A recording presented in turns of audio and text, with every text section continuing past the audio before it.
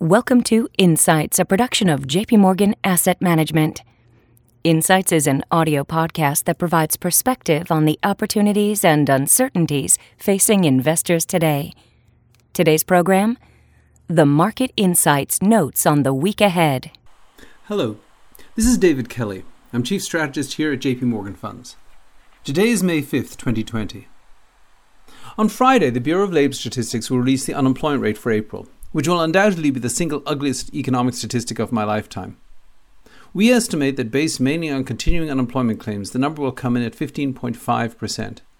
We also estimate that roughly 19 million payroll jobs were lost in the month. This is the shocking result of the social distancing recession that has descended on the world over the past few weeks, as individuals, companies and governments have restricted economic activity to try to battle COVID-19.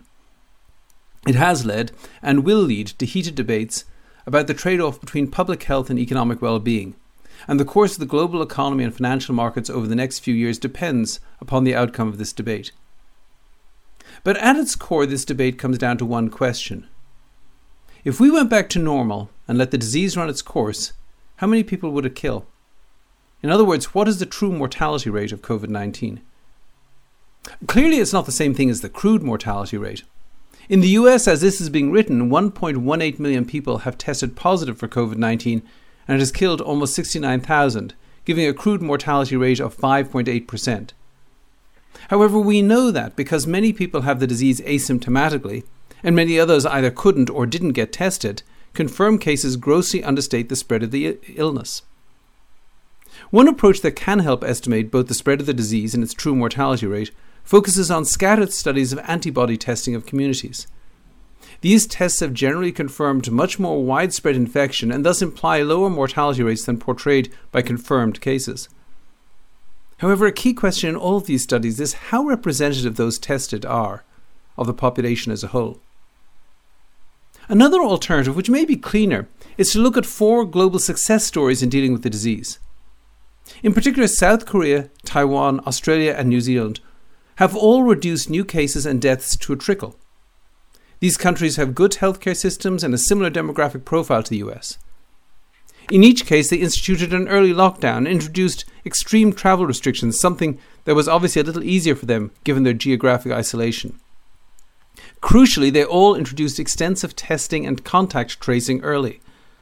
The results of their efforts can be contrasted to the US experience. Perhaps the most significant contrast is the percentage of tests that have come back positive. In the US, this number is a huge 16.2%. However, in these 4 countries, it has averaged just 1.3% and has generally fallen over time as they've tried to test pretty much everyone who came into contact with a live case and then isolate them. Crucially, they must have succeeded in tracking down the vast majority of cases because if they had not done so, they would not have controlled the spread of the virus. This should mean that the crude mortality rate for these 4 countries should be close to the true mortality rate. And right now that number is 1.9%.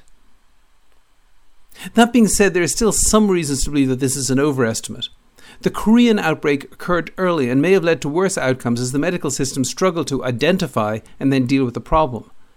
It's notable that while the crude mortality rate for Korea is now 2.4%, it is between 1.3% and 1.4% for the other 3 countries. Perhaps 1.3% to 1.4% is still too high because of an undercount of people who caught the disease, were never tested, but also because the lockdown never spread it. However, even a conservative view of these data would peg the mortality rate at close to 1%. For the US, 1% mortality has some very uncomfortable implications. First, in a country of 330 million people, if this highly contagious disease were left unchecked, it would eventually infect most of the population with fatalities numbering in the millions. Second, 69,000 people dead of the disease today would imply an infection of roughly 6.9 million people as of 23 days ago, since studies suggest that on average it takes 5 days between when someone is infected and starts experiencing symptoms, and 18 days from the outset of symptoms to death for those who succumb to it. This would represent just 2% of the US population. Social distancing has clearly slowed the spread of the disease, so that the daily mortality appears to have stabilized at just below 2,000 people per day. If fatalities slip to 1,500 per day going forward, it would imply 150,000 new infections per day. But at this pace, it will be 3 years before half the population were infected.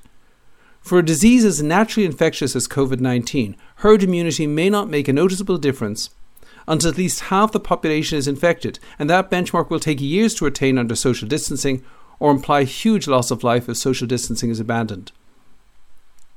The consequence of this is that while many states have declared or will declare a partial reopening in the days ahead, most businesses and the public are likely to be very cautious in any return to business as usual.